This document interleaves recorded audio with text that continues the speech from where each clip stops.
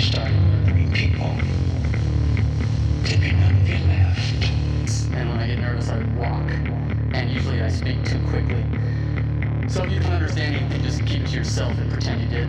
I'd be very, very careful who you talk to about that, because the person who wrote that is dangerous. Keegan's only mad because he doesn't have a chair like this.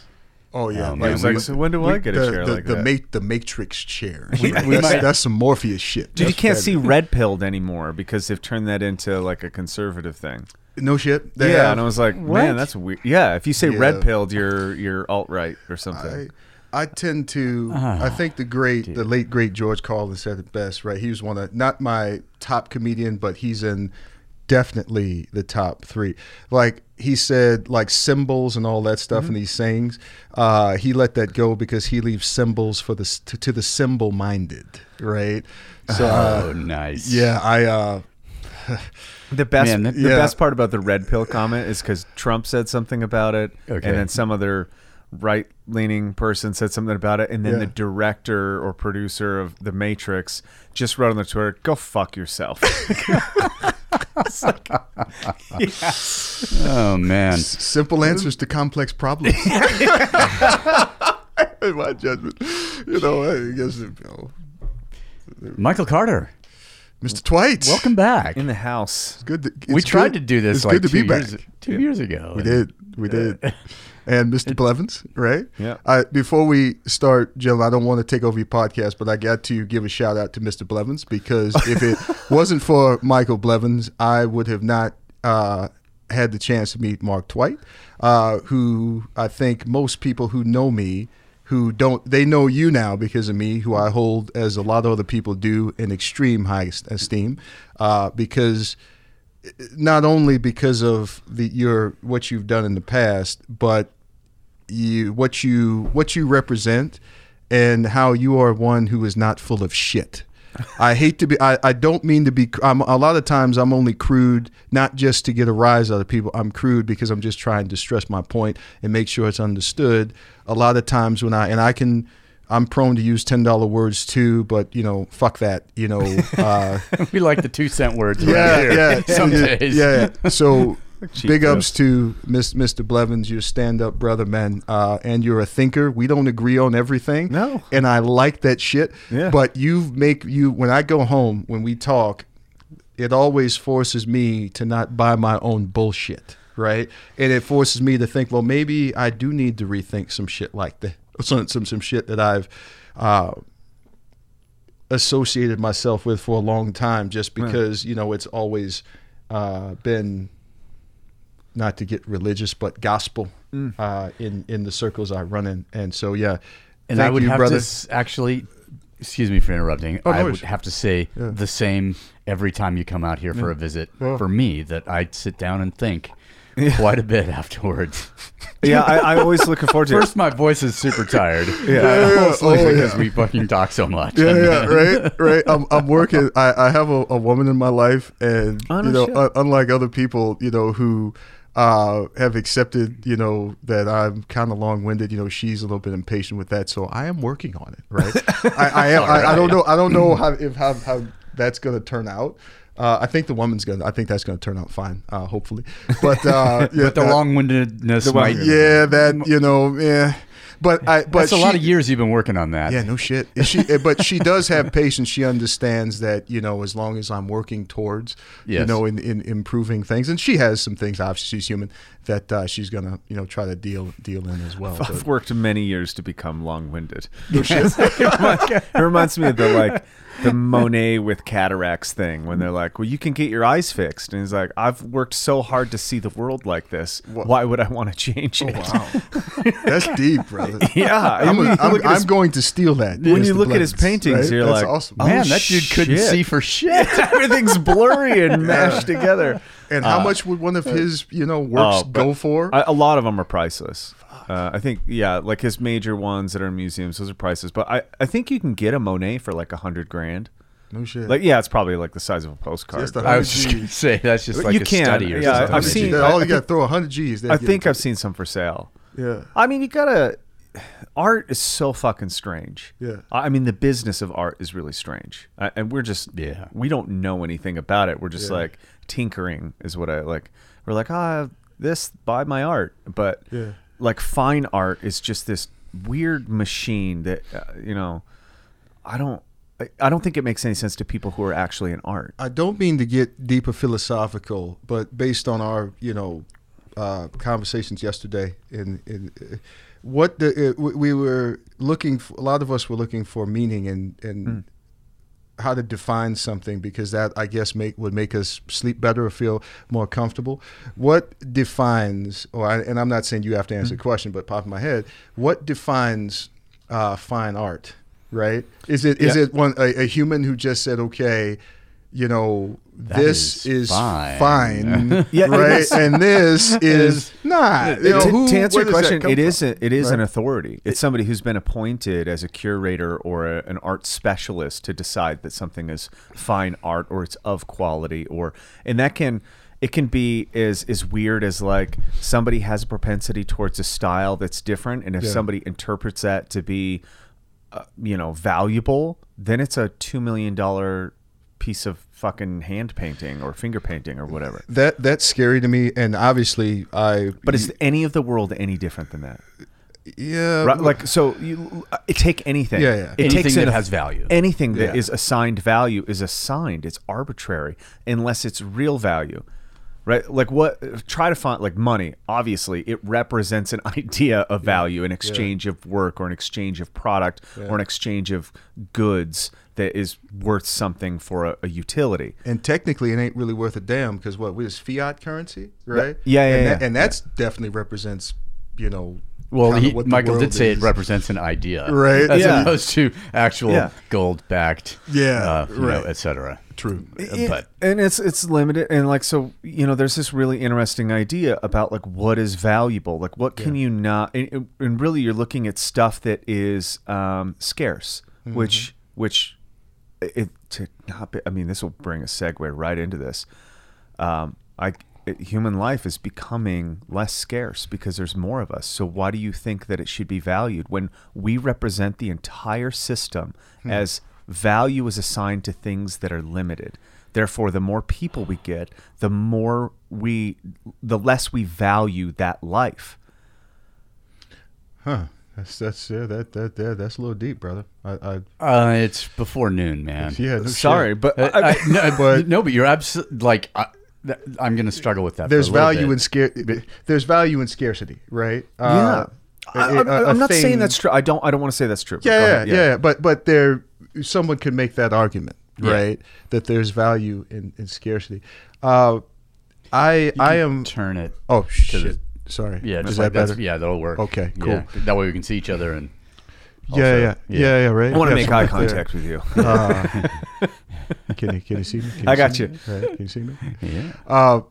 Yeah. I get that. I don't want to sound what's the buzzword now? Triggered or whatever the fuck, or it is and all that. But I don't want to come off as a naive idealist optimist because there's bad shit in this world, right? There is.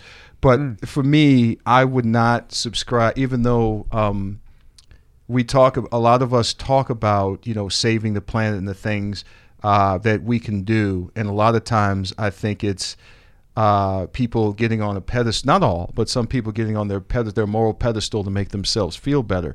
But as far as that, so that notwithstanding, but as far as that's concerned, man, I like to think that as humans, but we are, the stuff that we experienced yesterday, the stuff's going on in the world. But I like to think, I don't want to say better angels, but people aren't good or bad. In my judgment, people just are. You have bad people who will do the greatest thing, and you will have a so-called good person who we love and trust who will just screw us over, right?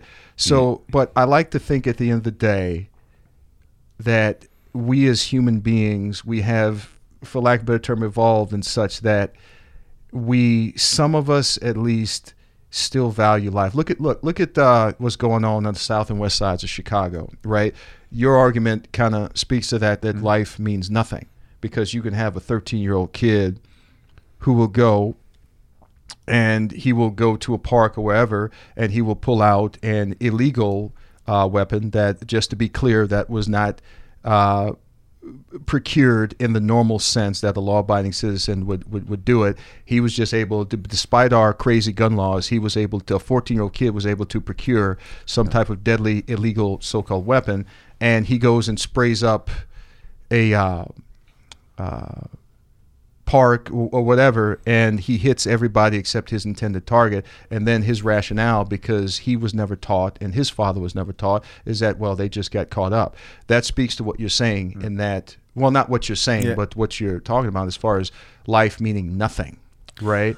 But I will hold on to, if nothing more than desperation, that the notion that human beings collectively, black, white, Jew, Gentile, gay, straight, homosexual, heterosexual, whatever, that when the shit comes down to the come down, that we would actually be there for each other, and our actions would speak to the fact that life is, despite that logic that we assigned to other things, chattel, etc., that because we've seen it before, right? In a natural disaster where people will not think about their own life and limb, and they will do things, selfless things that sometimes get them killed, to protect the lives of people they never met, right? Sure. So that, I hear that, and that is logical. It makes sense that, hey, you have all these people walking around. Why should we value them? But at the same time, I like to think there's something else there beyond. And I use this description because I can't think of another one. That cold logic, so to speak, right? For sure, and according what I'm saying, you said that better angels of our in that Steven Pinker wrote a book, Better Angels of Our Nature. I don't know if you're familiar with it, but it basically is the statistics of actually how humans are less violent, and over time, actually, we're living in the greatest time ever. You have to be less afraid than ever. It's less likely that you'll die of disease and violence than ever in history, ever before, by like astronomically low numbers compared to even 50 years ago. I mean, 50 years ago in Detroit and New York, holy fuck, like still an active war zone between gangs and mafia, and we're talking about modern era America. But by the numbers, he's arguing that actually the only reason we think it's bad is usually the media's projection of what's going on. So what I'm saying by I'm just saying, like, when we see, I don't know, carpet bombing or what's happening in Syria, or and I don't want to like say that America isn't pervious to that, because we see what's going on now. We are not. We're all human, but when I go, like, I look at it as concentrations. Like when you see heavy concentrations of people in major cities, Chicago, New York, Los Angeles, UK, all of these things, the violence goes up. And that, you could say that's just based off of interaction. There's more interaction between humans. There's more chances for bad interactions to happen. True. That's a logical explanation for what it's just like. It's a numbers thing, right? Yeah, you're going to bump into one another, and humans tend to be on a verge of something at all times. And if you look at it, like, we are raised from the very beginning that, like, the value in something is because it's rare. So you seek out love because love is rare. And you seek out relationships because good ones are hard to find. And you seek out, employees that hold up your business, that sell items that are scarce because they're of more value, so you can make more of a profit off of it because it's more of a necessity. And then you give your loved one a diamond ring because there's hardly any diamonds, and there's any. But imagine if you were swimming in a pool of diamonds.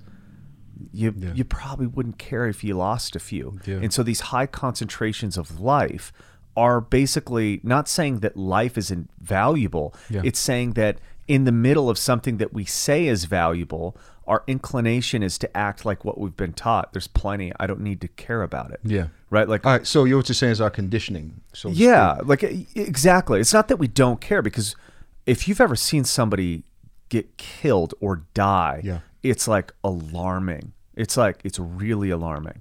You're looking at something that goes, uh-oh, and it's a big reflection moment where you go, fuck, okay, I'm going to take that didn't take much. Yeah, and it's not a movie anymore. The fragility, this is some real shit. It becomes real immediately. You're just like snapped back into reality about the scarcity of life. And if we look at life on the scale of the universe, it is very rare.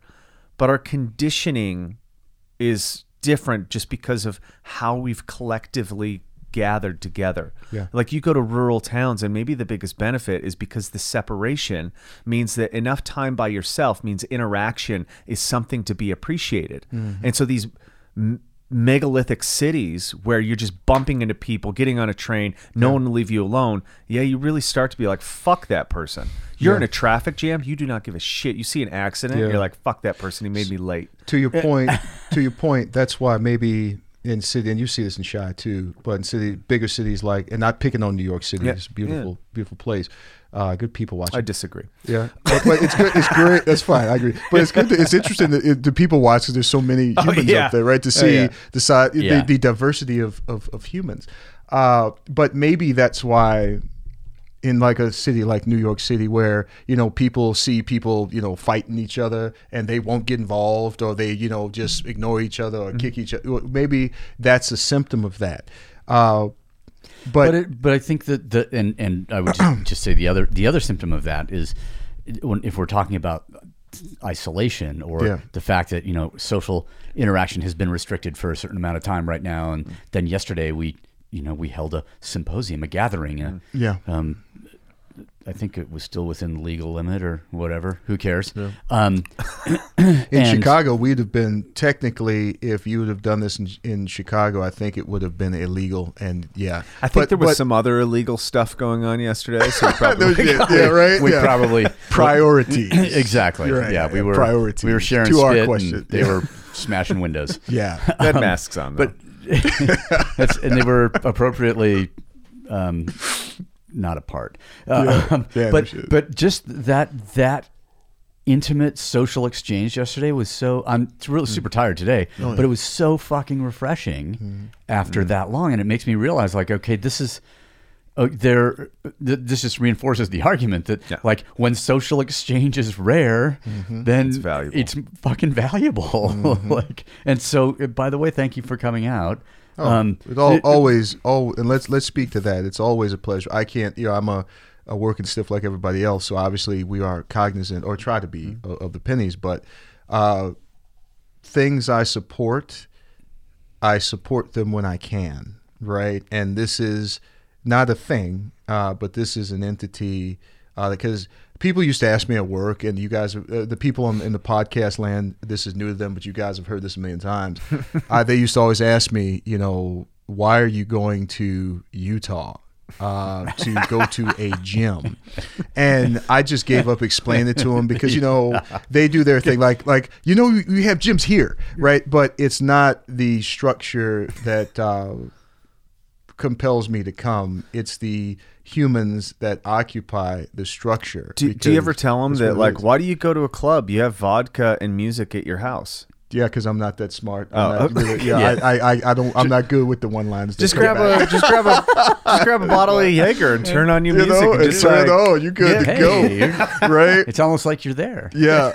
Like when I used to, as you guys know, I used to box at this charity event for Mercy Homes. I did 2-3 years, and we used to. It was a good thing because it benefited this organization. I'm a little disconnected now, so some of it's a little bit foggy. But it's this organization in Chicago that benefits people who need some help. And we used to literally get punched in the face to get some rich people to spend their money in whatever they did to get money for this place. Same thing there. Like when we used to do a lot of the training leading up to the event, we used to hit the gym, the ring Tuesdays and Thursdays. So I'd have to leave work early, and I have all my shit with me, and they'd be like, Michael, why do you go and get in the ring? They just don't, it doesn't make sense. It's not something they're going to understand, and I get it, right? Because I've been knocked out 2 or 3 times, and I was going to ask you if you were. So you boxed for charity, or were you a good boxer? Oh, I was a glorified brawler. Right. Okay. The gentleman who introduced me to it, I don't know if he wants his name on the airwaves, so I'll respect that. He's a good friend of mine. He actually boxed at Notre Dame. Right. Really. Yeah. He's a really sharp dude. He is a boxer. Yeah. Right. I'm just a knuckle dragger. But I won each bout. Right, because what I lack in brain capacity, I made up for in pure physicality. If that makes any sense, it makes absolutely any sense. I mean, come on, man, you're a specimen. And I like to think as we so, learned right? yesterday, you're also pretty. Yes, and then pretty first, always first, first. Okay, and a lot of people don't get that, but that's in the Muhammad Ali sense of how he would define it. Outstanding. But to your point, no, I was not a good boxer. Boxing, or at least training up to it, it taught me a lot about life in that I thought, first of all, as we've had conversations about before, my lungs they sucked. I've improved, thoroughly improved my lung capacity, etc. Not as good as you, Mr. Blevins, but I'm getting there. But I thought I could get into a boxing ring and just do what I wanted with the other human. And that was a lot of, and that's not necessarily, it didn't play out in the actual events, which was thank whatever gods may be. But when we were leading up to it in the training, I learned a lot of lessons, right? There were guys who were barely in my weight class who were extremely adept. I would call them pugilists. Right? Yes, I would go there. That would, ouch. Yeah, so I get in there. That does imply some technical proficiency. Oh, yes. Yeah. So I get into the ring with these guys, and I'm like, some Michael Carter maybe being on the ground. Yes, and me having to think for me. Yeah, but that taught me a lot. You can't. Size doesn't really mean shit. It really doesn't. Because these guys are barely in my weight class, right? And I'm getting I'm about to handle this, right? You know how we get. We're males. we all have the ego. As we get older, it doesn't go away. We learn how to tame it. But it's still there. Hey, you get back in your... Exactly. Get back in the trunk. Precisely. So I'm sitting there, all right. But, it taught me, as I think, I wouldn't call, I don't know if they put boxing in the same bucket as martial disciplines, but... But boxing, yeah, for sure. Yeah, they put it's the first martial art, I think. Yeah. Isn't it? True. Isn't it? Or there you go. But it taught me a lot of, dare I say, humility, right? Yeah. Oh yeah, because when you and it's funny because I used to bounce. There was at one point in my life I was engaged to a person. Again, not to say her names or the name of this place I'm about to mention. She goes on about her life, and my understanding, she adds value to the world. So no disrespect to her at all. But I took a job. I told y'all I work for a living, and engagement rings and all that stuff. Those are not cheap. They're not. They're not. So I took a side hustle as a bouncer at a little bar on the near north side of Chicago. The gentleman who came in who subscribed, associated themselves with some type of martial discipline, those were people who you rarely have to worry about, right? Because they knew what, I guess, like elite military operators, not to compare these two different types of humans, but they are less likely to go there because they know the actual result of interpersonal violence and where it can go. So understanding the fragility of life, but by way of direct experience. It makes you just... They take it more serious than anybody because they know the potential. The dudes we had to kick out of this bar / sports place or whatever they always fit the same MO. They always had pop collars, and they always a Chad. They always use dude and bro, especially when they were trying to negotiate out of the problem, like they were going to be able to stay in this place, right? And it's like when the cop pulls you over and he writes the ticket, he's not going to stop writing the ticket. No, it's before. If you present yourself as a problem to any bouncer, you're going to go. If they're, because it's a job to them. They don't want no bullshit. They want to get through the shit. Not all of them, because it's a profession. I was not a professional. I was a knuckle dragger. Mm-hmm. So just be clear with that. And I know, there are individuals in this world that's their living, and they, make a lot of money in it. But at the same time, I think it's a safe bet that no matter if you are on the lowest end of the totem pole like me or the highest end, once you've communicated by your actions that you're going to be an issue, you can cancel Christmas. It's time to go. I agree with it. Yeah, for sure. I mean, you can make pretty positive assumptions about people just based off of like how they present themselves. To the most part, that's completely discriminatory, right? And I'm not talking about run that by me one more time. You can based on somebody's you profile Chad based on his popped collar. Yeah, but there's posturing that happens. But really, man, you had to use Chad. It's because the collective noun is a collar of Chads. Oh, okay. I'm with you. It's a trust of Jasons, and it's a privilege of Karens. Oh yeah. Isn't that crazy? What was on the? Speaking of which, that was so. Oh boy! Ridiculously, I don't want to say stupid. It was so the lady in the park. Yeah, I thought that was I thought that was a joke. I did not think that was some serious stuff. But that was that was serious. It's funny. I wonder if you're the only person in the world who thought that was a joke. I gotta know. Because the thing is, and to your point, I hear that, but I'm trying to. Obviously, social media is the matrix, right? Oh, yeah. So what I'm trying to do, and I'm constantly failing at this, is to give folks the benefit of the doubt. If that was an actual, media op, that's meta.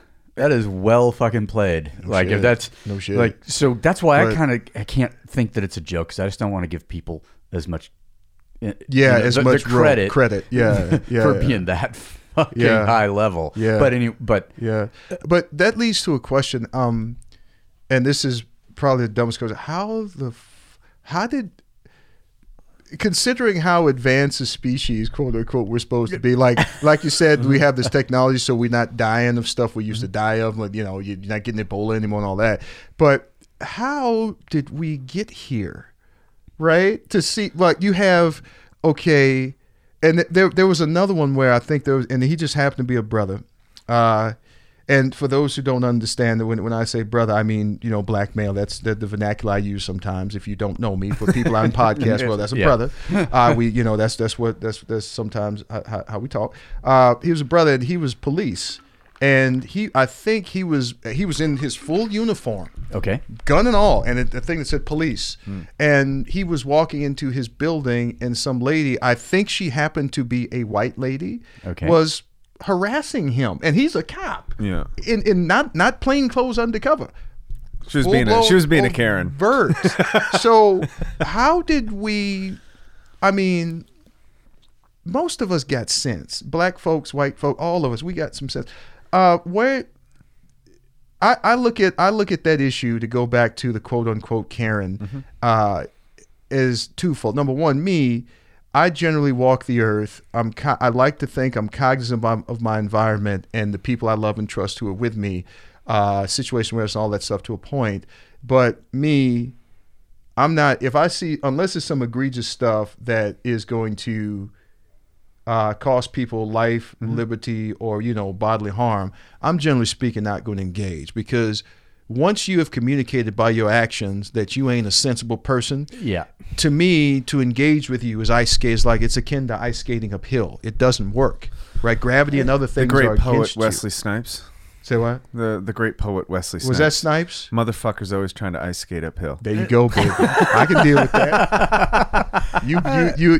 You sell it, I will buy that shit. And maybe, So but you get what I'm saying? Oh, for sure. And today marks, maybe the 5th day that there'll be riots and protesting going on in Minnesota over the I mean, let me killing of an unarmed, unthreatened. I just want to paint the stage, and then I'll let you And so I can't remember how many cities, but well over a dozen had full on looting, fires, mayhem, violent. What do you want to? I don't.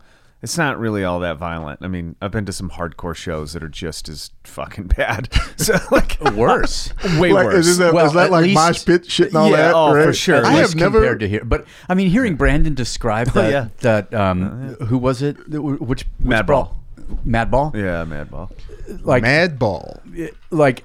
Oh yeah. And what, he was 13 or 14 at that point, and he was like, yeah. When I say I was there, I was in that fight, and I was like, Brandon, whoa. Oh, yeah. Because that is, I believe that is the incident that got hardcore or straight edge labeled as a gang. It was actually the Hatebreed concert. Okay. And outside the Hatebreed show, a guy was smoking, and there was an interaction, and a fight happened, and he got stabbed, and then somebody just slashed him with an X. And the sign of straight edge is an X on your hand. And so it became a gang after that, because it became like a fucking actual killing. The weird part is I know the kid who did it. That's not the kid who got charged. Me and Brandon both know him. I haven't seen him for fucking forever. But like when he described it, he goes, man, I wasn't trying to like kill him. I like literally just like was just like, trying to brand him? Yeah, no, he was. He was just slashing. He's fighting. He's just like, fuck, I'm fighting. And like, I had a knife, so I used it. But how old was he at the time? Man, of this? I mean, he would have been. I don't know how old he was at the time. He was older than me, because he's considered the straight edge group ahead of the one that like I was kind of involved with. I was never straight edge, but I hung out with a lot of these guys. He was ahead of my time, so he was the older, but probably only by 4 or 5 years. Gotcha. So by the time I met him, everything, that guy who got charged for wrongfully, obviously, he was in prison, but they don't snitch, no snitches. So the wrong person got charged. The interesting thing is, like, there was a band that I used to go see that they encouraged you to bring hatchets and butcher knives and machetes to shows, and just start fucking going crazy. Baseball bats. I don't want me to interrupt, but I have to ask, and I think you probably can read my mind.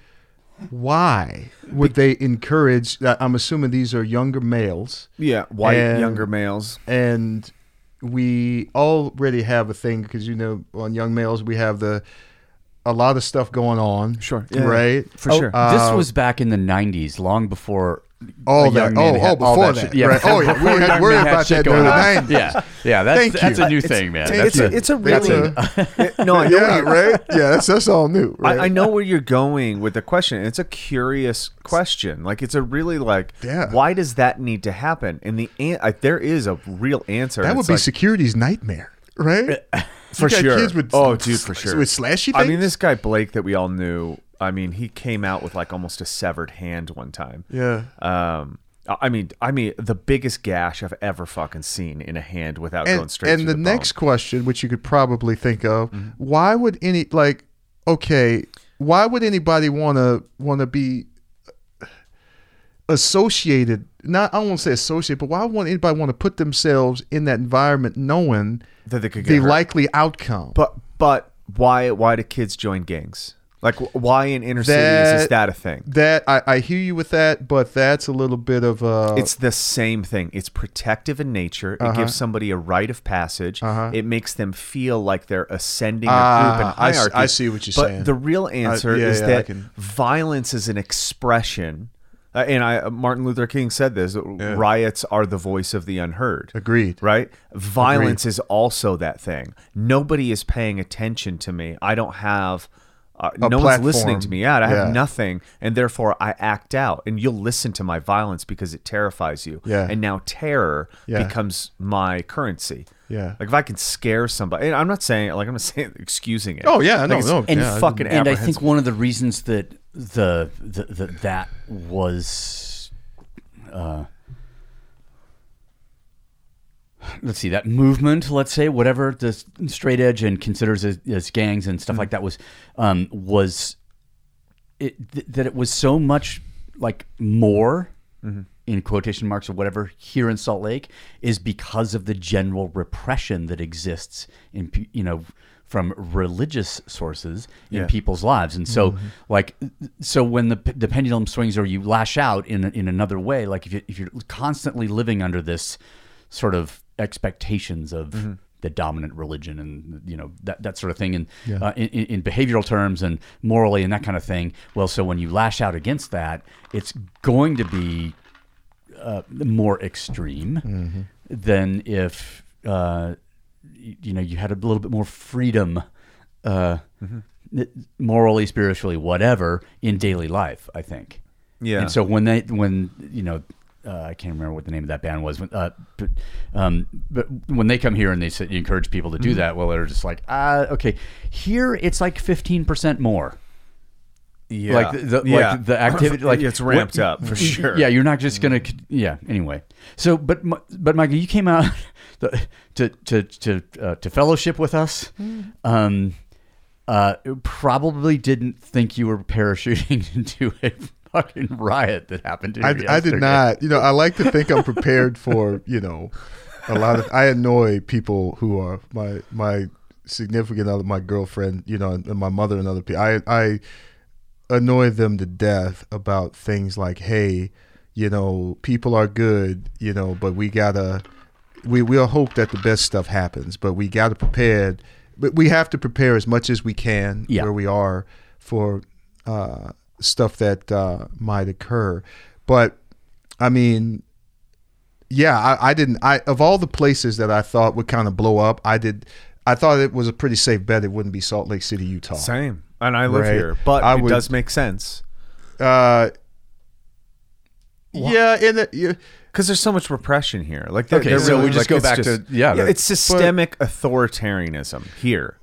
But and I get that, I'm buying that. But the genesis of this latest these acts of dissent, or the genesis of it is the American citizen who is a black male, right, who was murdered by a state-sponsored actor, right, and that, because let's be real about this, right? A lot of times killings on the south side of Chi, and a lot of stuff I think that are involved with police too don't make the news because it's just people are so, not all people, but people are so deadened to it, right? They're and one, I think, could make the argument that people who aren't part of that specific group of community of black people wouldn't necessarily be as fired up about it. But I think we touched on it too. I think this one is going a little bit, dare I say, beyond just the race thing, because it's a bigger thing, because this was also, people are pissed off because this is a citizen of the greatest country in the world, in which we have a document that has its fucking flaws, because you still have a 13th Amendment, right? That had to cover chattel slavery. Yeah. Okay. Right. But that being said, I think, in my mind, if I had to nail it down, other people, it's a diversified platform because of the repression and all that. But also, I like to think that folks are also into it because they're realizing that this is a fucking citizen of this country who was murdered for the world to see it. And we are touting that we are the land of the free, right? And we don't have to show our papers to a said master. But yeah, I was kind of shocked because, like who was in Ferguson, right? Yeah. Who was protesting for them? Black folks. Sure. You had other people, but that mainly was black folks. But this, I think, is like, we've had the conversation in that, and this COVID-19 thing, whether it's made up or not, people have their stuff about it, right? I'm gonna take it. I'm gonna use common sense with stuff, as I think most reasonable people will. But I think that it's a perfect storm of things where there's repression, people concerned about how they gonna eat. They ain't got no jobs. They ain't got no income. They got babies to feed, families to support. Then you got this bullshit, right? When the pressure cooker was already simmering. Yeah. And people were also, and I think, and people, generally they're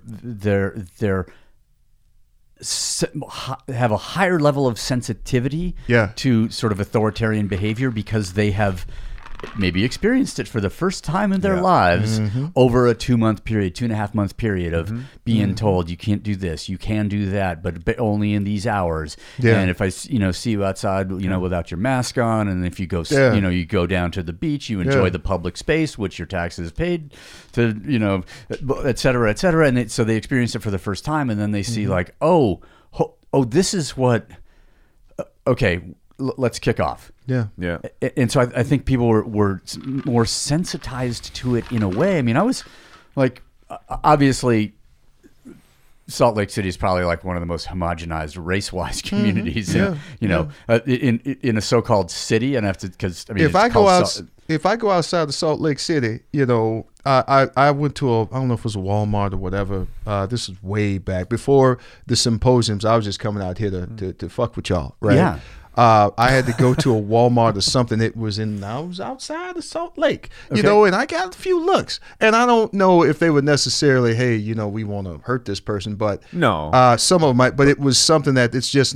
But it's like that's they ain't used seeing brothers, right? Yeah, they ain't used seeing that, right? And but to your point, but then when you look at the crowd. Yesterday. Generally, the majority, obviously, it's because of it's a representation of the population. The majority were white.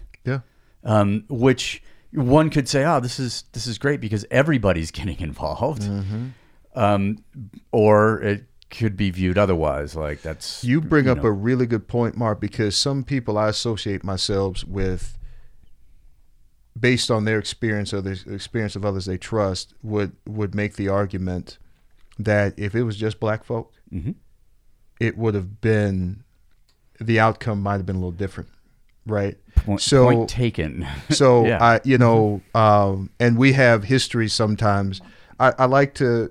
You have some past actions that you can refer to reinforce your statement. Precisely. Support your statement. So, so that might have, in a way, for lack of a better term, provided a level of protection. I use that term loosely, but what goes on in my brain is shit. If it was just some black folk trying to communicate this built-up frustration that is rooted in things that we've never had a conversation about in this country, and yet some would make the argument that what we're seeing is a consequence of us not having that collective conversation. If it was just these folk, who knows? They might have been shooting and killing them. And none of us can sit and say what would have happened for sure. But, a lot of times when you look at investments and stuff, you look at, and that's money. So these folk, that's important to them. They look at past performance as far as how they're going to judge what's going to happen in the future. And to some extent, indeed, to some extent, you can do that with humans. But, and that just popped in my head. No shit. That's wow. I think I'm sorry, go ahead. I have this the overall, I think you're right in the fact that it's a powder keg. Like people for the first time have felt authoritarianism and they do not like it. And really what people are angry about is the chaotic nature of their expression, right? If I interact with a human, if he's reasonable, I should be able to come out of the interaction alive, hands down. And now you put that in the face of, like the pandemic is the first part. If I act in accordance with what people deem is okay, then I'll be okay. And now I don't have a job, I have no money, and now there is nobody saying, what we're going to do. There's no plan. All the authorities telling me what I had to do in order to make it to the end of this thing, they have literally been silent about what is going to happen next. Right. It's like, oh, phase 2, this kind of business can open. And you're like, what are you talking about? Like, what? Hold on, and I just want to finish this thought because I like it leads to this thing. Yeah. So people feel that, and they go, hold on a second. If I follow the rules, it doesn't mean I'm gonna be okay, which means chaos. Yeah. Right. And then you see, and then the real, and so you have this like visceral. But so that's a sensitization moment. Yes. Where people realize like, oh, all of the flowchart stuff that I was going through before doesn't fucking mean anything anymore. That I don't. But there's no face to that. There's no one person where it can go, fuck that person. Yeah. That guy told us the wrong thing. It's dispersed, which is how bureaucracy works. Yep. Right? You can't blame one person. And that's what we like to hang people out to dry. We do. And we like to give them a fucking lynching. Literally. Like, hey, this person's fault right here. It was the general on the fucking boat that told the sailors and he told the media about coronavirus, and he didn't do the chain of command thing, so fuck that guy, he's out of here. Yeah. Right? No questions asked. We're like, we found the guy that's responsible. Yeah. Until it comes out that like that was we got rid of the responsible guy. Yeah. Like we got rid of the messenger. The one cop who stood up and goes, whoa, everybody, we need to, like, as a police officer, somebody who enforces the law, you need to remember the Constitution. That supersedes everything. Yeah. Guess what happens to that guy? Fired. Yeah. Right? So then, finally, we could put a face to injustice. It just happens to be a guy kneeling on a citizen who is begging for his life, begging to be let up, and he's being protected by 3 other authorities. Yeah. Defending the public fucking execution. Yeah. And we go, that's the guy. That's what authority looks like. Fuck that thing. That's what I feel every single day. It now has a face. And I'm not, this doesn't say people like, oh, so you think rioting is okay, you think looting is okay, you think, well, of course I think it is what it is. I'm not saying that I do it. I just see it happen and I go, I totally understand it. Yeah. I understand the frustration. I feel the grievance. I feel the chaos because I think life is chaos. Yeah. I feel that same thing inside of me. I am frustrated with life in general. I don't know who to blame for it. Dude, that might be my first t-shirt. Life is chaos. MB. No shit. Yeah. No shit. But what you're speaking to, I think that there's a bigger issue at play. And if anybody looks on my like 200 followers on Instagrams and read some of the stuff besides the silly things I post and they actually read some of the stuff I actually think about, you'll see as of late an ongoing theme about leaders and followers. Now you talked about, let's take it back a little bit. And again, this isn't, you look at, okay, let's look at, I am in 20, and I do not say this in a braggadocious manner because I actually thought about this a lot. A lot, right? I will not be participating in this presidential election. I know you struggle coming up in November. What do we call it? Yeah, I will not, right? Because neither one of these people represent, and I let's be clear, I'm not judging anybody for who their candidates. I know these are politically charged issues. A lot of times I end up, as you guys know, jumping into that stuff. You know, it's just what it is. But let me be clear, I'm not trying to disrespect people who are pro-Trump people or pro-Biden people or pro-whoever. You know, that's what should make this country great. We have the choice to deal with who we want to deal with, as long as, you know, it ain't killing other people, right? We should be able to collectively agree to disagree. We should be able to do that. We should. But what it boils down to me, and the reason I'm compelled to disengage, is because I have lost faith. And I'll tell you why. You have one person who is in office, and a lot of times people will say to me, well, you don't talk about Trump. Well, I'll take it back old school with you. People who I know who have forgotten more shit than I'll ever know, they always say, well, it's obvious, you know, you don't need to talk about that. It's obvious to me, based on logic and reason, that something is wrong there. If I keep telling you that this dude is crazy or nuts, you can be like, all right, dude, we get that. You know what I'm saying to you?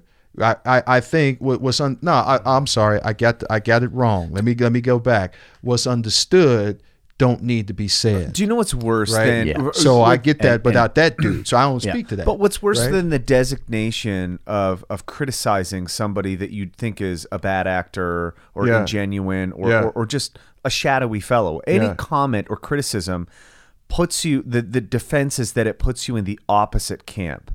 Like, Hillary was better? Indeed, because we, to your point, and give me a little rope here, but the reason I agree with that 100%, because we have become so polarized and so unwilling. I won't say we're unable, because we are able, right? We've been so unwilling to give an inch on either so-called side, right?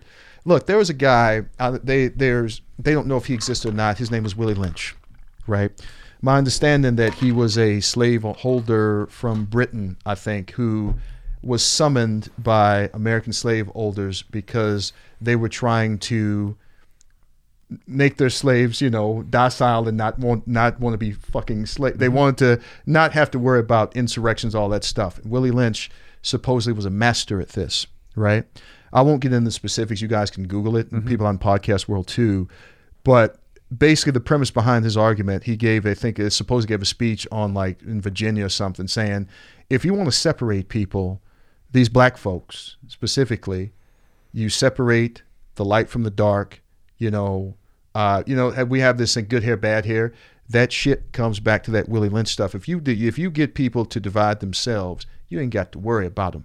I think, in my judgment, even though I got off on a segue, that's what we're seeing here as far as what we're seeing. Hell, but back to me not participating, willfully disengaging, is the fact that it's becoming painfully obvious, not just to me, but I think to other people, and that's part of the reason why we see what we're seeing with these riots, is that, to what you said, we're starting to realize that these leaders, they used to be good actors, right, and actresses. Yeah.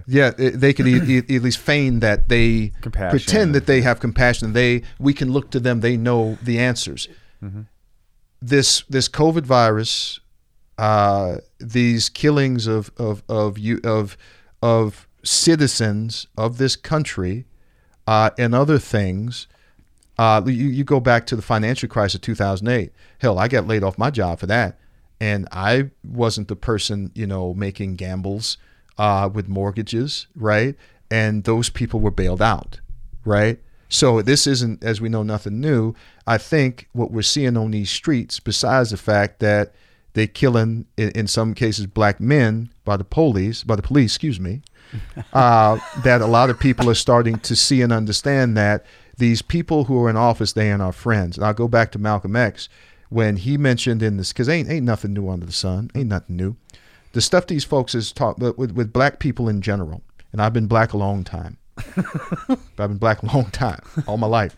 And we, a lot, not all of us, so I'm not putting all black people, because it's stupid to put everybody in one group lumped in the same category, so I'm not doing that.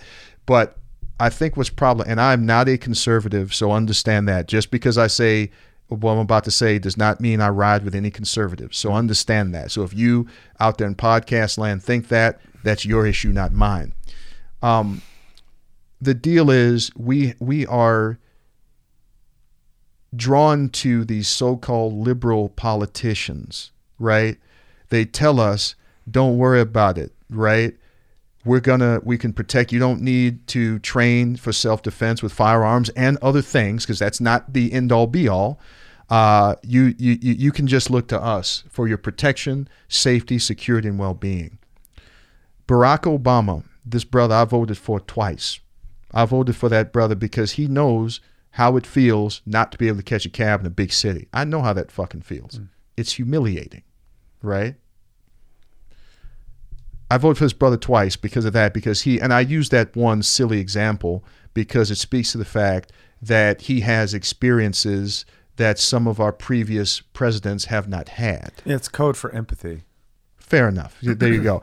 But I also voted for him because I used to be a card-carrying liberal. I used to ride for them folks. We had 8 years of this brother. I ain't got nothing against. My understanding based on my limited research was that he expanded the NSA and they're probing into our lives. That I don't ride with at all. So I didn't agree with everything that brother said.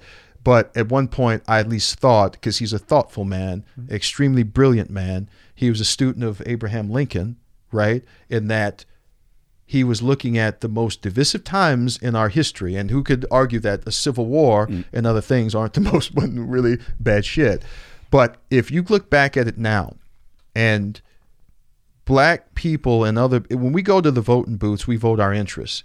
Sometimes I've been in circles where people would try to guilt black people for doing that. It's weird to me. But black folks, just like everyone else, when they go to the voting booth, they should vote their interests, right? In no uncertain terms. Yeah. So that said, when I went to that voting booth and represented this brother, I was voting my interests, or at least I thought I was. You look in the hood, and I live on the north side of Chicago now in a quasi-gentrifying area. I grew up on the south side of Chicago in Roseland. My parents still live in the house I grew up in. Normally I'd mention their names, but I won't do it on the podcast. I don't want my dad to, strangle me. I'm still afraid of my old man, but I'm grown. But that said, going back to Brother Barack, and these are conversations that you'll hear in barbershops, but you won't hear them necessarily on the mainstream, like on CNN and stuff like that. No diss to them because they're not the only ones. But if you look now, on the south side of Chicago, there was a song that I forgot the name of it, but they said you got a church, a liquor store, and a Walgreens. We had that before this brother got in office. We halfway got that now. We don't own none of that shit. I think the dollar, I could be wrong, so don't quote me 100%, circulates in a black community about three, maybe 4 times before it leaves. Other communities, I think it's at least 9 times, right?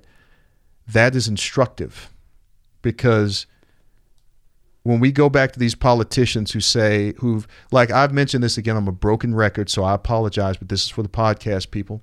And this is on my Instagrams too, so this is what it is. The Temptations wrote the song Ball of Confusion back, I think, in 1970, 71. That's over 40 years ago. And the same shit that plagues us in our community is the same shit we're dealing with now.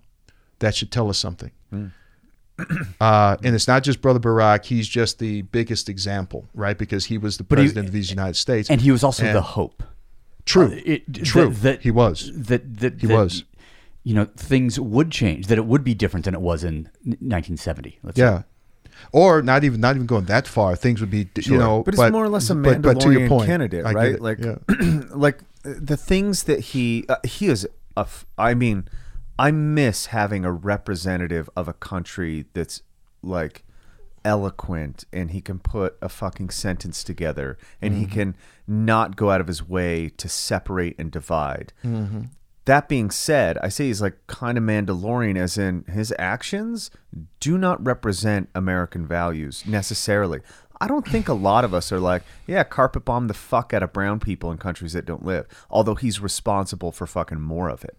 Like there was more collateral damage, more civilian deaths. Yeah, he was the drone. He was the drone other war. Yeah. Period. So to say, he's like this humanitarian. Yeah. There's more blood on his hands than most presidents. Yeah. That's just a fact. That's not judging. When he speaks, I listen because he's a phenomenal speaker. Oh yeah, and I'd take that a step further because I want to make it clear I'm not just singling him out. I think he's more than a speaker. I think he's a brilliant man. And in my judgment, if anybody was going to bring this place together, not just help one specific group, I truly thought. And I say this all due respect to the brother and the highest compliment, that he would be the one to do it. You said something and after him, with these 2 people we have now, geriatric fucks.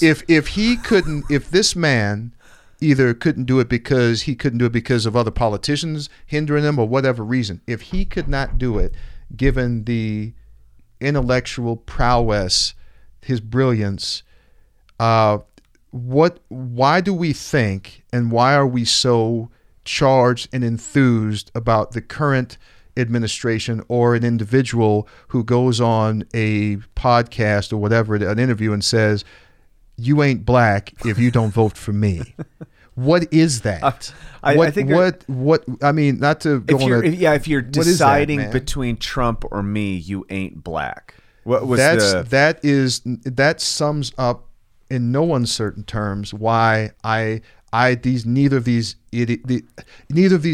people represent me or the people who I'm represent done. Ideas that you want to have sort of perpetuated, shared, reinforced, in a way. Like, no, I don't want. Yeah. Can we just not have shit this time? Yeah. That's a really good example of being like, this is a representative. Like, look at the person and how they live. And that's a representative of how they see the world. I have got orange makeup on and I have golden toilets, and that's what I value. Those are the virtues. And then the other one is like, I touch little girls inappropriately and I speak ineloquently. I can't string two sentences together. I've been a plagiarist. I've lied about things. I've stolen things. Those are your two These are our representatives. choices.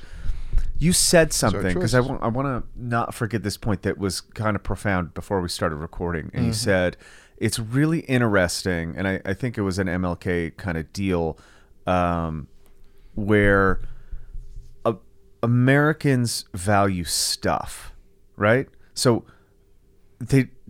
when a black man dies at the hands of white authority and people are angry, and you go, why are you looting Target? Like, they didn't do anything. And you're like, we're burning down the shit that you value because you don't value life. It's obvious. You killed a man on the street and it was deemed an accident.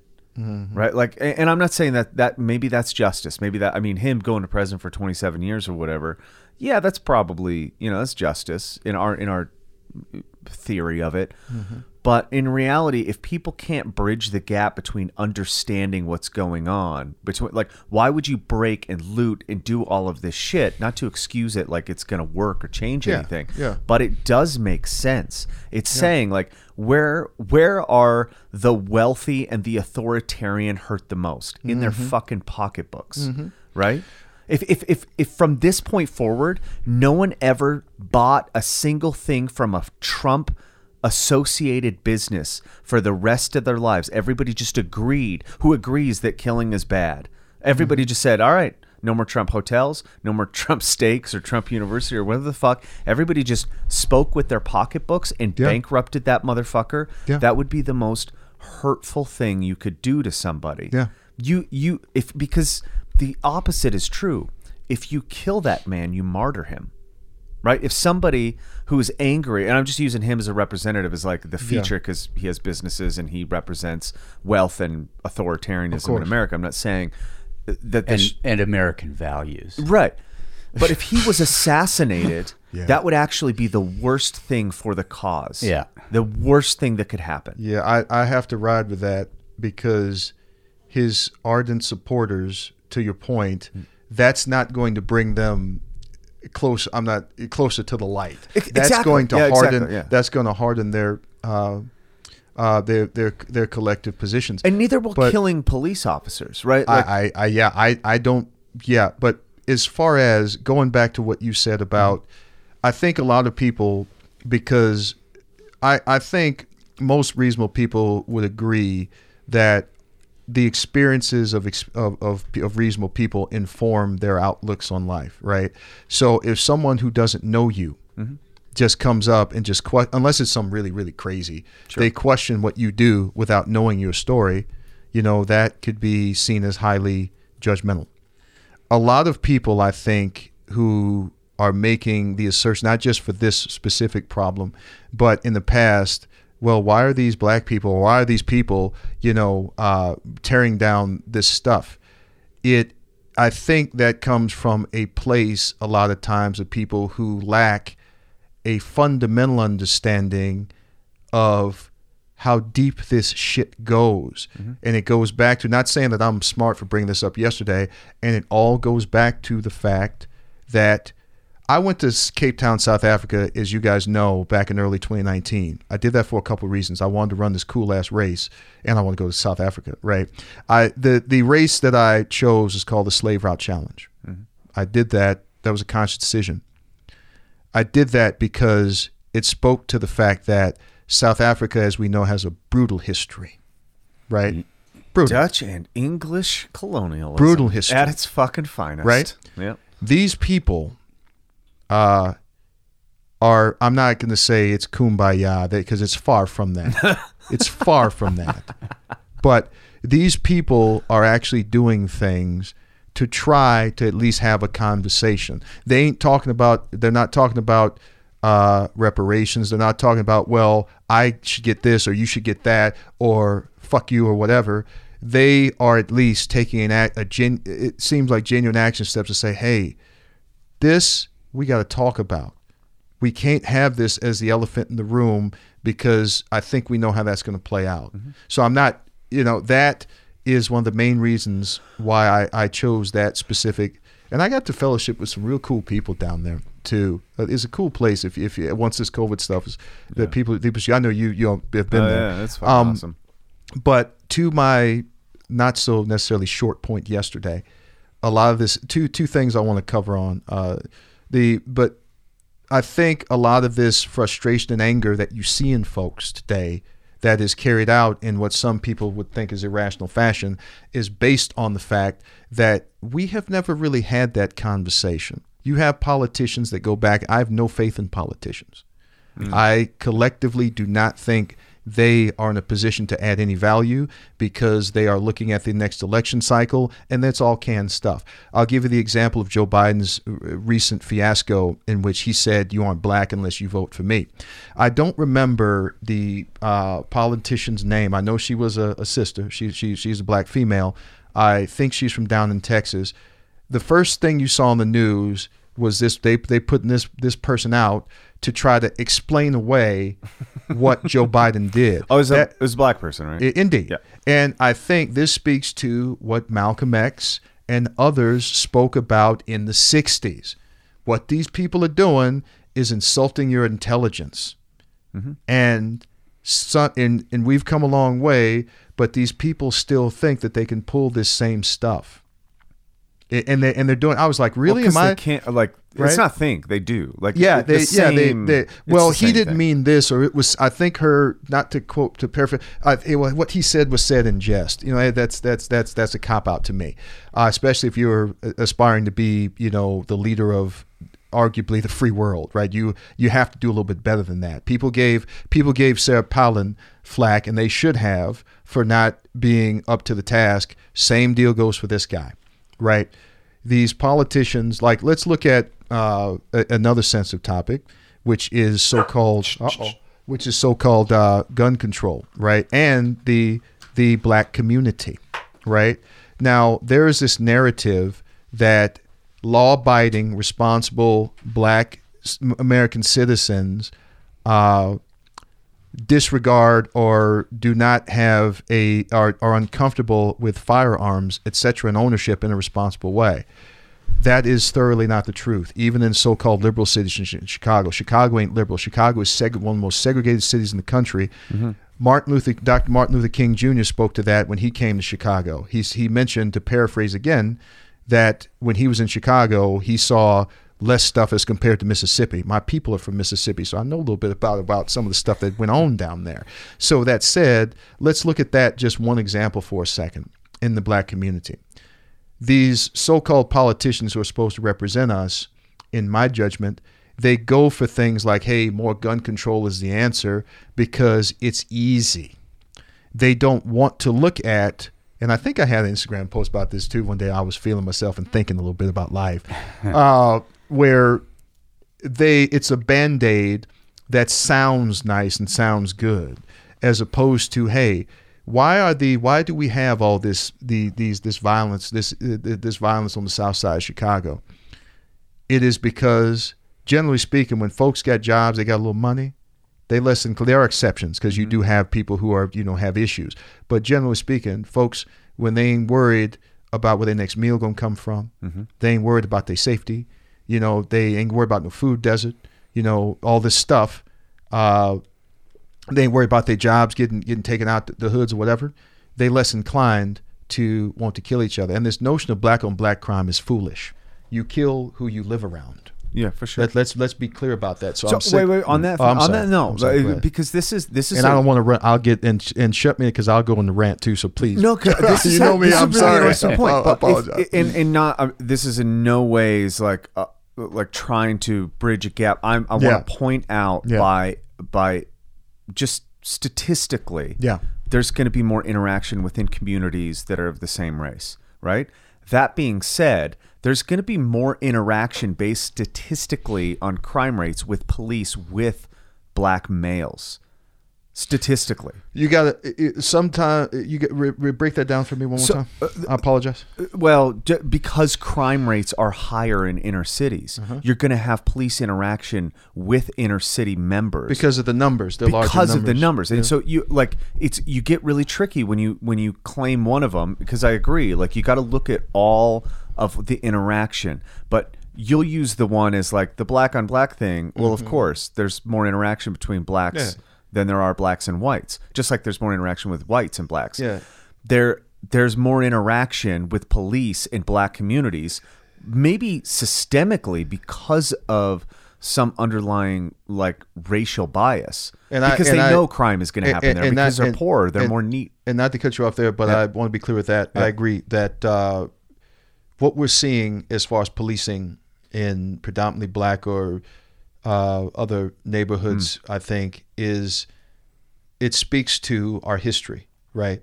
Dave Chappelle, I think, had the skit where he had the stereotypical white family who was disconnected in the suburbs. Oh, Susie, it looks like police have been beating up black people like hotcakes, right?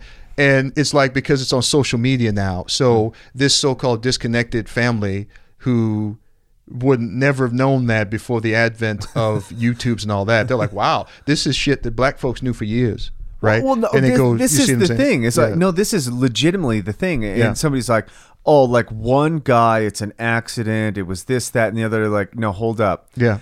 This is the one that got caught on camera. Exactly. What if before all the accidents that happened that nobody got charged with were actually public executions? Exactly. Now what's your fucking thought? Now that we have it on fucking camera, it's not just like, oh man, one of them was bad. It goes, what were the other ones that we didn't have technology to capture that and share it with the world? And a lot of people don't want to go there because it destroys that comfortable narrative that our police are always the good guys. They're always here to protect us and look out for us. And that is becoming, no disrespect to police. I won't mention specifics. Obviously, we talked offline, but I have extremely close members of my family who are local, state, and federal law enforcement, to be specific. So to be clear, I have nothing against law enforcement officers, the men and women who put their lives on. That's a dangerous job, especially in a big city. So I have nothing against those people. I have nothing but admiration and respect for them, right? And a lot of times people, they go this notion, well, if you black, either you for the police or you for us. That's bullshit. That's what that is. It's like being white and being for or against another race. Precisely. Like you're just separating a group based off of like an arbitrary identification. Precisely. We're intelligent enough to understand that just because I associate with this doesn't mean I can't be for that. It's foolish. But it to what we're talking about earlier as far as kind of tearing the fabric away, the cell phone, as annoying as it can be, and as much as it can bring out the idiocy in all of us, including myself, it is thank whatever gods that may or may not be for that, because it brings to light and puts in folks' faces what black folks and others have been saying for years.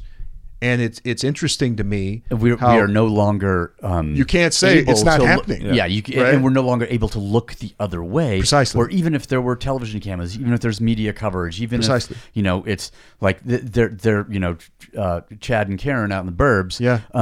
They were able to ignore it because it was a foreign country. Essentially. Yeah. To your point, and to real quick, yesterday we were outside and we heard the gunfire. I don't remember the young lady's name, but I looked at it and I was like, wow, this is something that most Americans that we only watch on the news. We don't hear this in our backyard. That's what we ascribe to the other country. Exactly. And now it's here.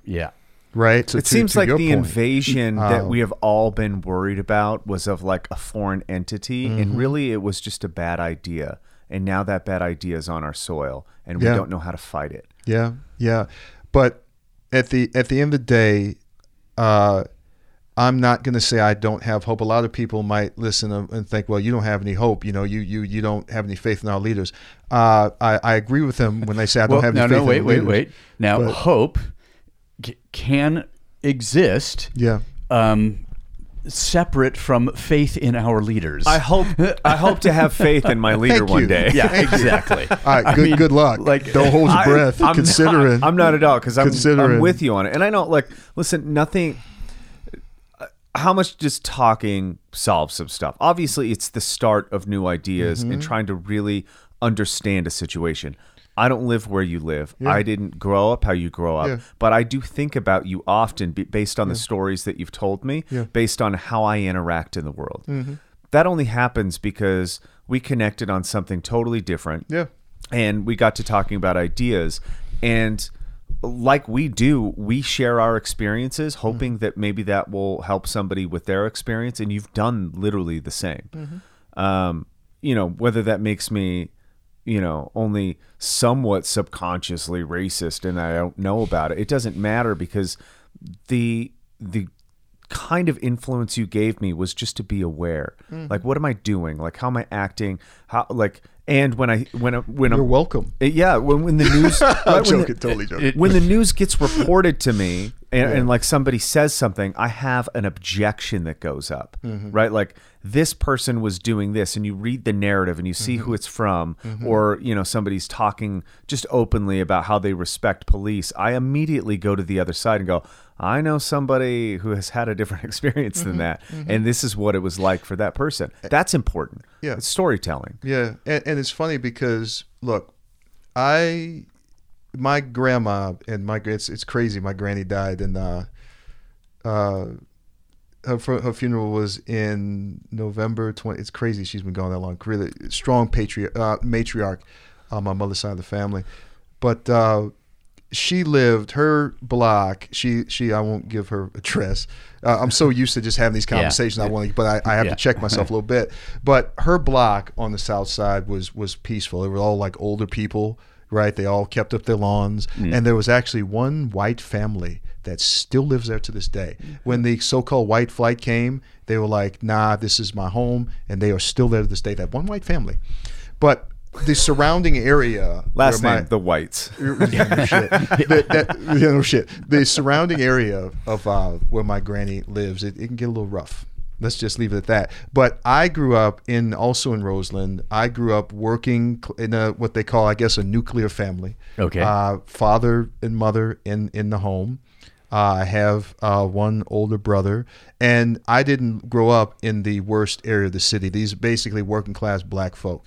I went to a Lutheran. I technically, I don't really ascribe to. I don't want to say I'm spiritual, but I don't necessarily associate myself with religion, because that's another story for another day. But technically, I'm a Lutheran because I had a Lutheran catechism. I went to Lutheran grammar school because, not necessarily because of religion, but more so because of the structure there. And when you benchmark that against the public school in my area that I was going to, there was no comparison.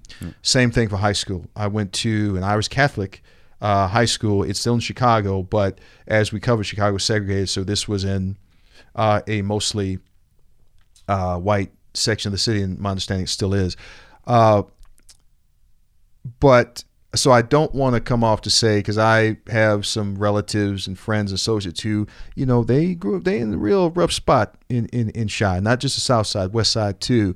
But I didn't grow up in the worst area of the city. It had its challenges, but I have seen, I let's just say I know what the hood is. I know the trappings of the hood. Mm-hmm. But I don't want to come off and say, well, I grew up in the worst. No. I ain't no gangster. I have people in my family who chose that life, and unlike what you see in these so-called rap videos where they glorify the girls and cars, I, based on their experience, have seen the other side of that.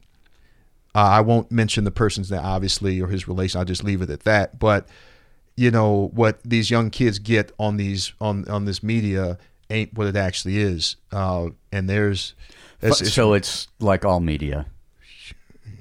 Yeah. But it's like, here's the temptation. Here's the objective. If you do this, you get this, and it's all bullshit. Yeah, that gangster shit. My understanding is that's only profitable on the movie screens and in the rap videos. That's my understanding, based on people who I'm related to and other people just by that I've come into contact with.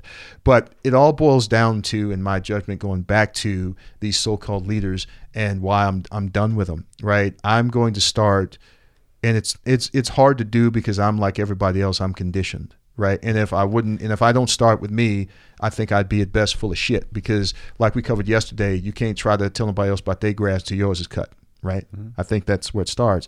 But you can, but you just look like a stupid piece of shit. True. And but considering, hypocritical. Yeah. There you go. But like when I look at things like,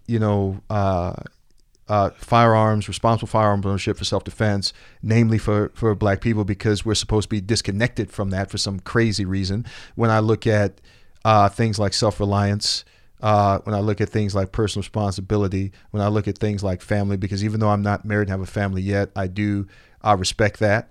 And community as well, right? A lot of people look at, before the crack and all those things hit black communities in the 80s, there's this picture, and man, if I find it, I'll send it to you guys, about, I think it was like 1950s. And it was, I don't know if it's in Chicago or Detroit, but there's these young black boys. They're all dressed up in their Sunday best, and they were kind of leaning on this fancy old school car.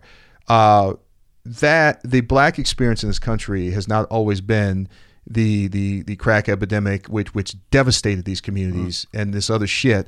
But a lot of times people fail to go back and look at, the other parts of the black experience. I think in order for us as a black people, and I think this will benefit everybody else too, we need to stop looking at these politicians, namely these liberal politicians, not saying that conservatives are better, but you typically see liberal politicians pandering more to black folks than you do other ones. I think we need to stop immediately listening to these people, because if Brother Barack couldn't do it, right, and he's once in a lifetime, right, and I didn't agree with everything he did, because that in they say, I pay my taxes and all that stuff, I don't break the law, I don't want you spying on me. That's you shouldn't be doing that. So I didn't agree with everything Brother Barack Obama did, but considering his level, if he couldn't bring the light and bring us all together, it's at best foolish for us to think that these other people who aren't even as half intelligent as him to actually deal with that. But I think we need to look within ourselves, stop listening to them folks, and especially when they're talking about, hey, I get all the answers, because you don't, right? No, they don't have answers. They have a plan for that. There you go. See, yeah, which sounds a lot like an answer. And yeah, and and a lot of times, it's not just like Brother Malcolm, Brother Martin, I think Robert F. Williams, and a few other folks.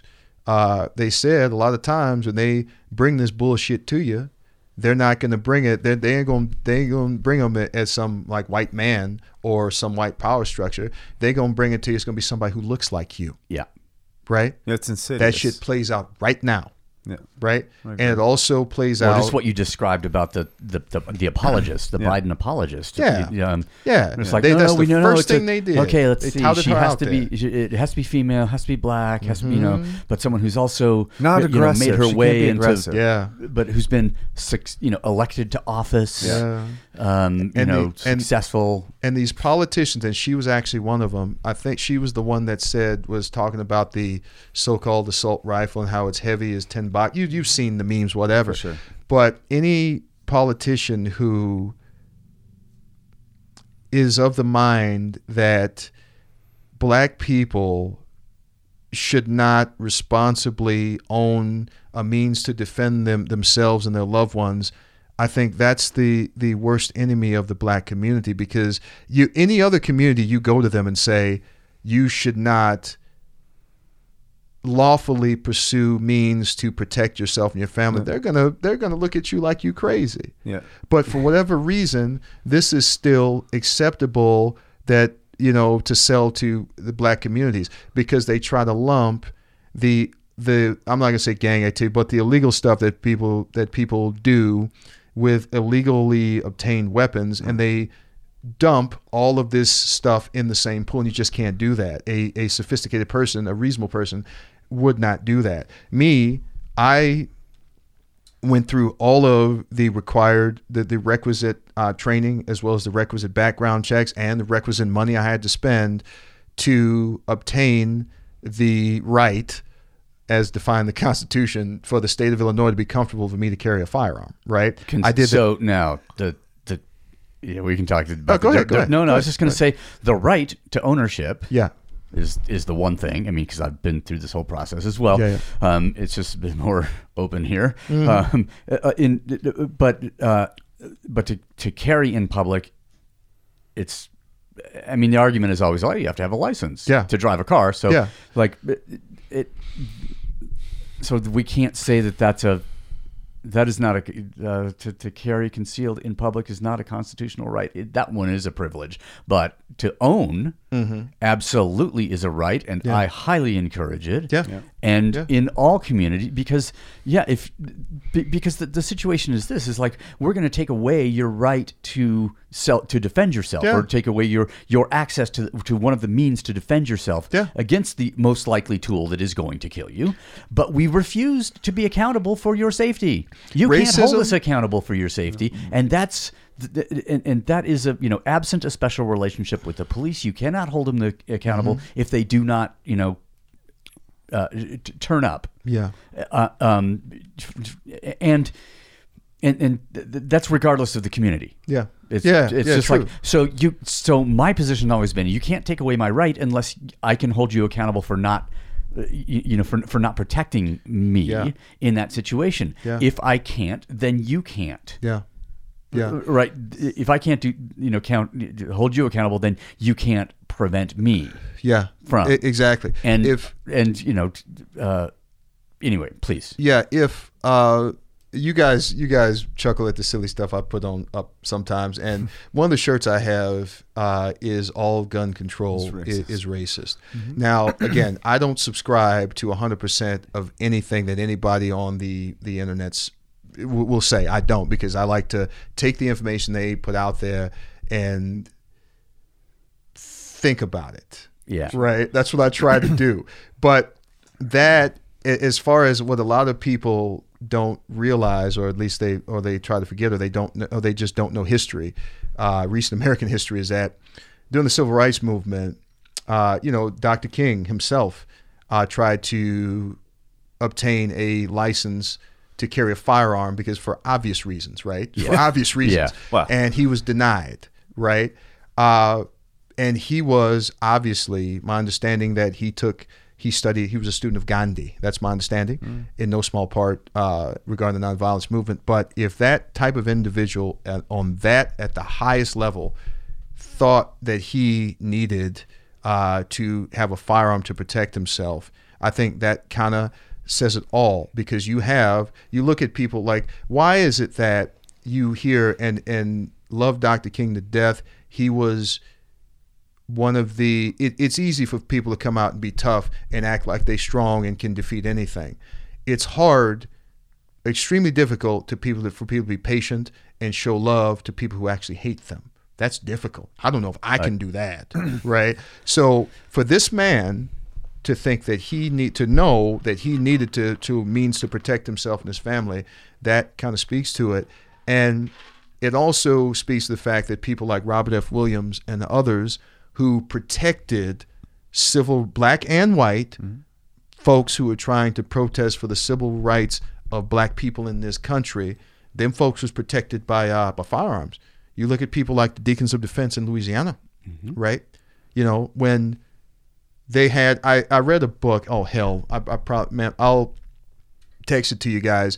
It spoke to the story of the Deacons for Self-Defense and how they came about. But at the beginning of this book, I think it talked about a young woman in the early 60s who was going to integrate a school somewhere in Louisiana. You had Klansmen showing up, police showing up who were part of the Klan, right? They're speaking to the narrative about sometimes law enforcement isn't the good guy, unfortunately. And the only reason why... Some of those who work forces...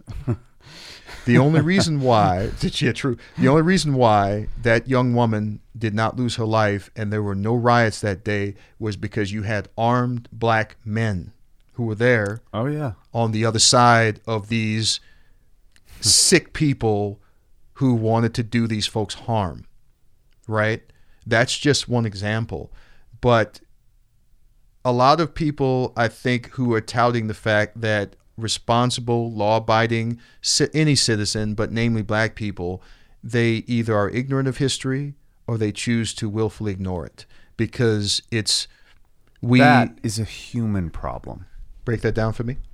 All people forget history and they choose to ignore it. And I just want to be clear. I'm checking the time because of the flight. We've been checking as well. Yeah. So we've got a couple of minutes. Before I think we need to get. But I got to say, I love this. I love this shit. I love the one we did before even for it. But I thoroughly enjoy. I swear to whatever guys may be, I will get on the plane. I ain't got to work out. I ain't got to do a symposium. I like coming out here just to fuck with you guys. Really, it is more than joy. I mean, the camaraderie, the fellowship, the thought, the disagreements, the whatever that comes up. Like like his pictures, right? I mean, Keegan is my man, but I should not have done that terrible workout he put me through yesterday. I should have joined my brother and went and used my little camera with my no skill and captured that moment because we're living through history. Yeah, we are, right? I don't want to end on a negative note or anything, and I don't want people to think I'm a negative person. If you knew me personally, I'm more goofy than anything. I'll talk about firearms with you. I'll talk about counter custody, getting kidnapped, and then I'll talk about my favorite movie, which I'm not going to mention here, but it's really goofy, right? And you'd be like, this shit doesn't go together, right? And you a brother too? Yeah, I am. From the south side of Chicago, no less. Yeah, my folks still, so it is what it is. And I think I bring that up to be silly, but I mentioned that also because, to demonstrate in a way, like all of these things can coexist. It's easy. Look, I want to put you in a box. Michael. Oh, you're my black friend, or but then you do this, so you're one of those fitness people, exactly. Or this or that. That is the route of the pathologically lazy. But it takes us, and I think this is part of the reason, to maybe circle back to an earlier point. Part of the reason that we have this polarization, if you will, or the simplistic thing of the suburb versus the inner city, the all of these things is because and maybe it does have to do with laziness, but I just see this. Okay, the shift towards all things simplistic, providing a sense of comfort for people. Like, I need to put you in a box or a category, and so that it's easier for me. And so that speaks to the laziness. So if we are trending towards the simplistic, away from complexity, away from nuance, away from the ability to actually have a conversation, without coming in with some preconceptions, but also without having a death grip on those preconceptions, so that we can having some flexibility, a little bit of wiggle room. I think what you said, and man, I'm feeling myself a little bit because I'm impressed by what just popped into my brain. Wow. All right. A little bit of this. But what you said, and we can actually circle this down to fitness too, as far as what you said was comfort, right? What I think was an undying theme yesterday was that I think we can agree that growth does not occur sans discomfort. I think that bears repeating for the folks in podcast land. Growth and discomfort, I think, form a somewhat of a symbiotic relationship. You cannot have one can't exist without the other. So what you mentioned there, you hit the nail on the head in that I do that, I take that action step, I will put this black man in a box or this person or whatever in this category because it's easy, and that's what makes me feel comfortable. Yeah. Right? And so I mean, he has a popped collar, of course he's Chad. True. So they're making the conscious choice to abstain from growing. To choose comfort over growth or learning. Exactly. And if we go a little bit more granular or whatever yesterday, that learning doesn't come without failure. Truth. And so the people are, if you're unwilling, if you need to be comfortable, then you're going to have simplistic opinions that will prevent growth. Yeah. If you're afraid of failure, you're not going to fucking learn anything. Yep. And if you would just stand up and admit that, to people, to your peers, so that they could, shoot you full of proverbial intellectual holes or whatever, then or just shame you, like, oh, you don't want to go, you just want to keep doing the thing you're doing because that's gonna be because it's good enough. Go fuck you. Yeah, exactly. I felt the most at ease because I told you guys I've been trying to do some things that scare the shit out of me, namely as getting snatched up and kidnapped. Yeah. Shout out to brother Ed Calderon. That brother that's a deep brother, right? He doesn't. I mean, he probably won't even remember me from his class, but cool ass dude, right? But I felt, as I got the machismo going. I'm the stereotypical dude, I guess. We put on the front, but I felt the most relieved after I admitted wholeheartedly that I failed his course, the last part of it, for the level 1. I was like, fuck that. I had that fear and it came back. I felt so liberated and so at ease when I was able to admit that I was not able to negotiate that and I had some vulnerability. Because it's easy for me, like I said earlier, for us to come out and say, oh, I'm this, dude, I can deadlift 550. I've been in the ring or whatever. I'm from the South Side or whatever you want to, whatever. Just amass all of those labels and exactly still be completely scared of. Precisely. And I felt the strongest, when I did it for you guys too, but after he did the, I guess the summary, and I felt at ease when I admitted I was scared shitless. So right? Freedom. Freedom was a byproduct of your own conceived boundaries, and like recognizing the recognition of your boundary, your fear. Like I'm unable to do that was actually relaxation. I agree. That's there now that I know that. Like you've resolved the two things that are in tension. Yeah.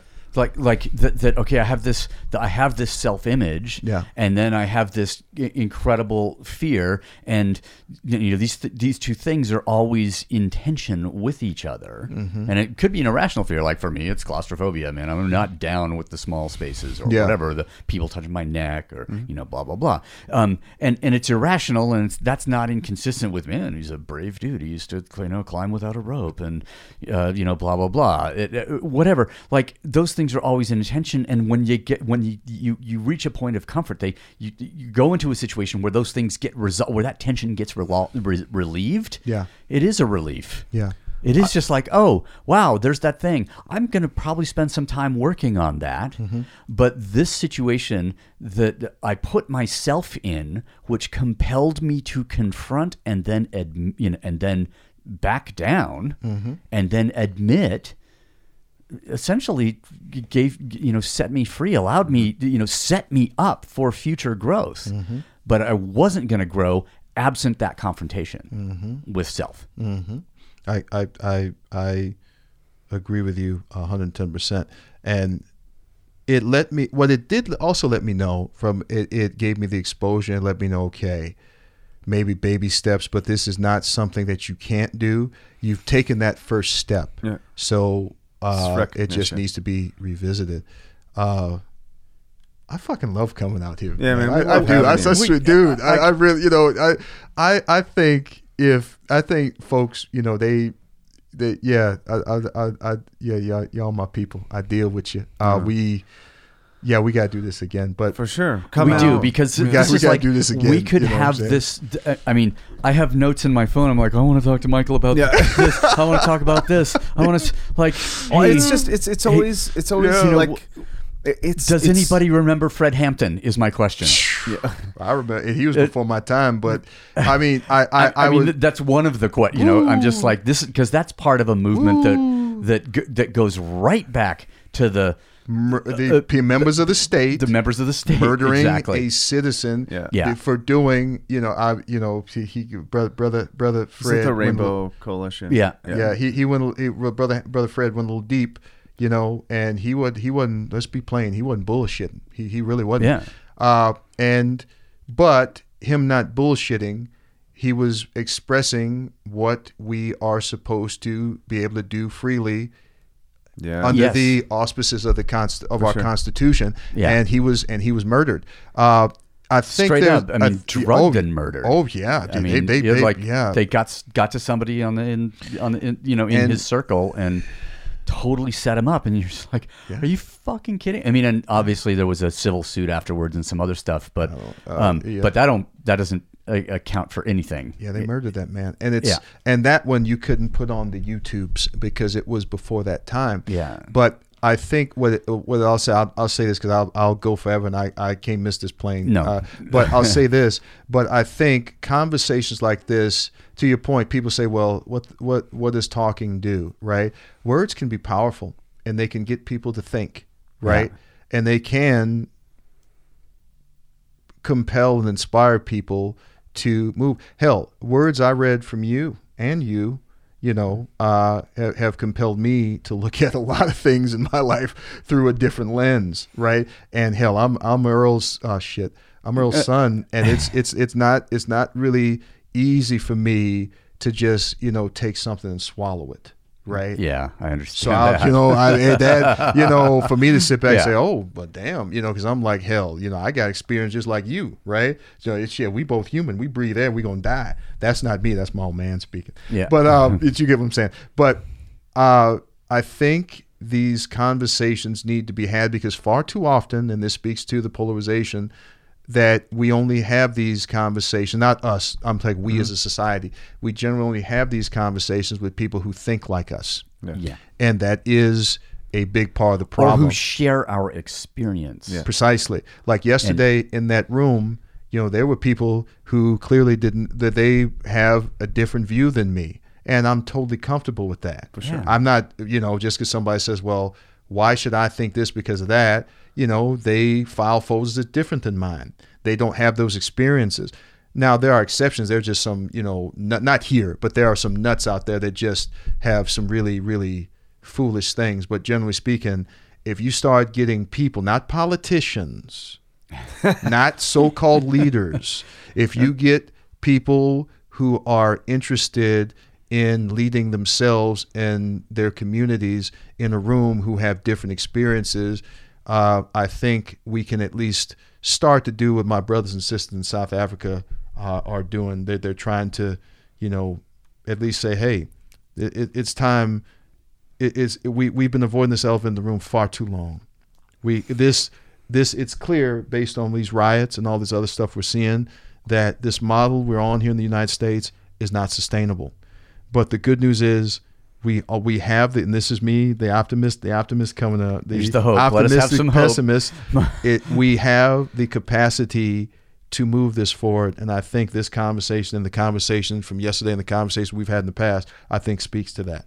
And your audience, I know they come from all types of backgrounds. So what you guys are doing is awesome because it reaches folks, and maybe they'll, wherever corner of the planet they're on, it might compel them to think, maybe I need to, if they're listening to my voice on the podcast or the other people who are far greater than me who you've had on this podcast, maybe it'll get them to think, and maybe it'll get them to say,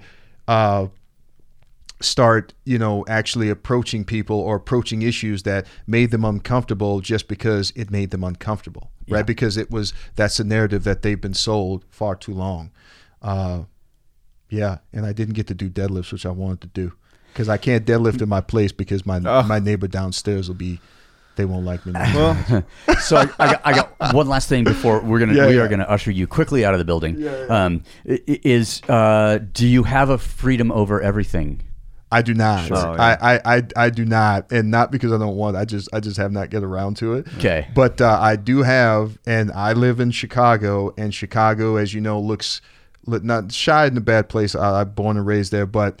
When I wear all gun control is racist in one of our segregated communities like Lincoln Park, I get a lot of looks. I'm sure. And I do that not just to be a blithering idiot, which I can be at times, admittedly. My girlfriend, she can speak to that more than I can. But I do that because the same reason a lot of times why I curse, because I do it to snap people up. At this point, we need to get people to think. We're not going to get them to think. History has taught us this by just saying, this and that. It's like I think Frederick Douglass said. I think Frederick Douglass said, we need the thunder. I'm not quoting him specifically 100%. So this is my screwed up paraphrase. I think he said we need the thunder and the lightning. That's one of the reasons why I have my own little individual protest, and I specifically wear that T-shirt in areas like Lincoln Park, Lakeview, Wrigleyville, Bucktown, because I need people, not just people who I know agree with me, to understand. I need other people to start thinking about that too. Maybe they're saying, why does that? I think he's nuts, but why does he think gun control is racist? So maybe they'll go home and do a Google search, and then they'll start and say, wow, I didn't know this. And then that can lead to a conversation. Perhaps Google isn't the best platform for that.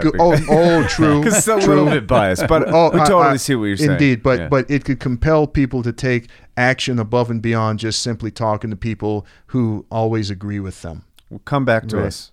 For sure. Yeah. Hell yeah, man. You know what it is. I ride with y'all folks out here, right? I remember, man, the first time I met you was in Louisville. You looked at me like I was crazy. I was like, man, you cool, brother. I'm rolling with it, And then that was 2016. I've been, I don't as long as I'm able and all that stuff. I'm gonna be rolling. I'm gonna be rolling with you. And that's just what it is. Nice, man. Well, thank you for taking the time to do this right before you fly out. Thank you. I hope. Yeah, you added a huge benefit yesterday to the conversation. Yeah, absolutely. You added a huge benefit to the conversation today, and we'll see you again. The pleasure was mine. Thanks, Michael. Anytime you want to come out, just say hey, and we will be here. That works, brother. This is fucking that great. Works. Thank you. Cool.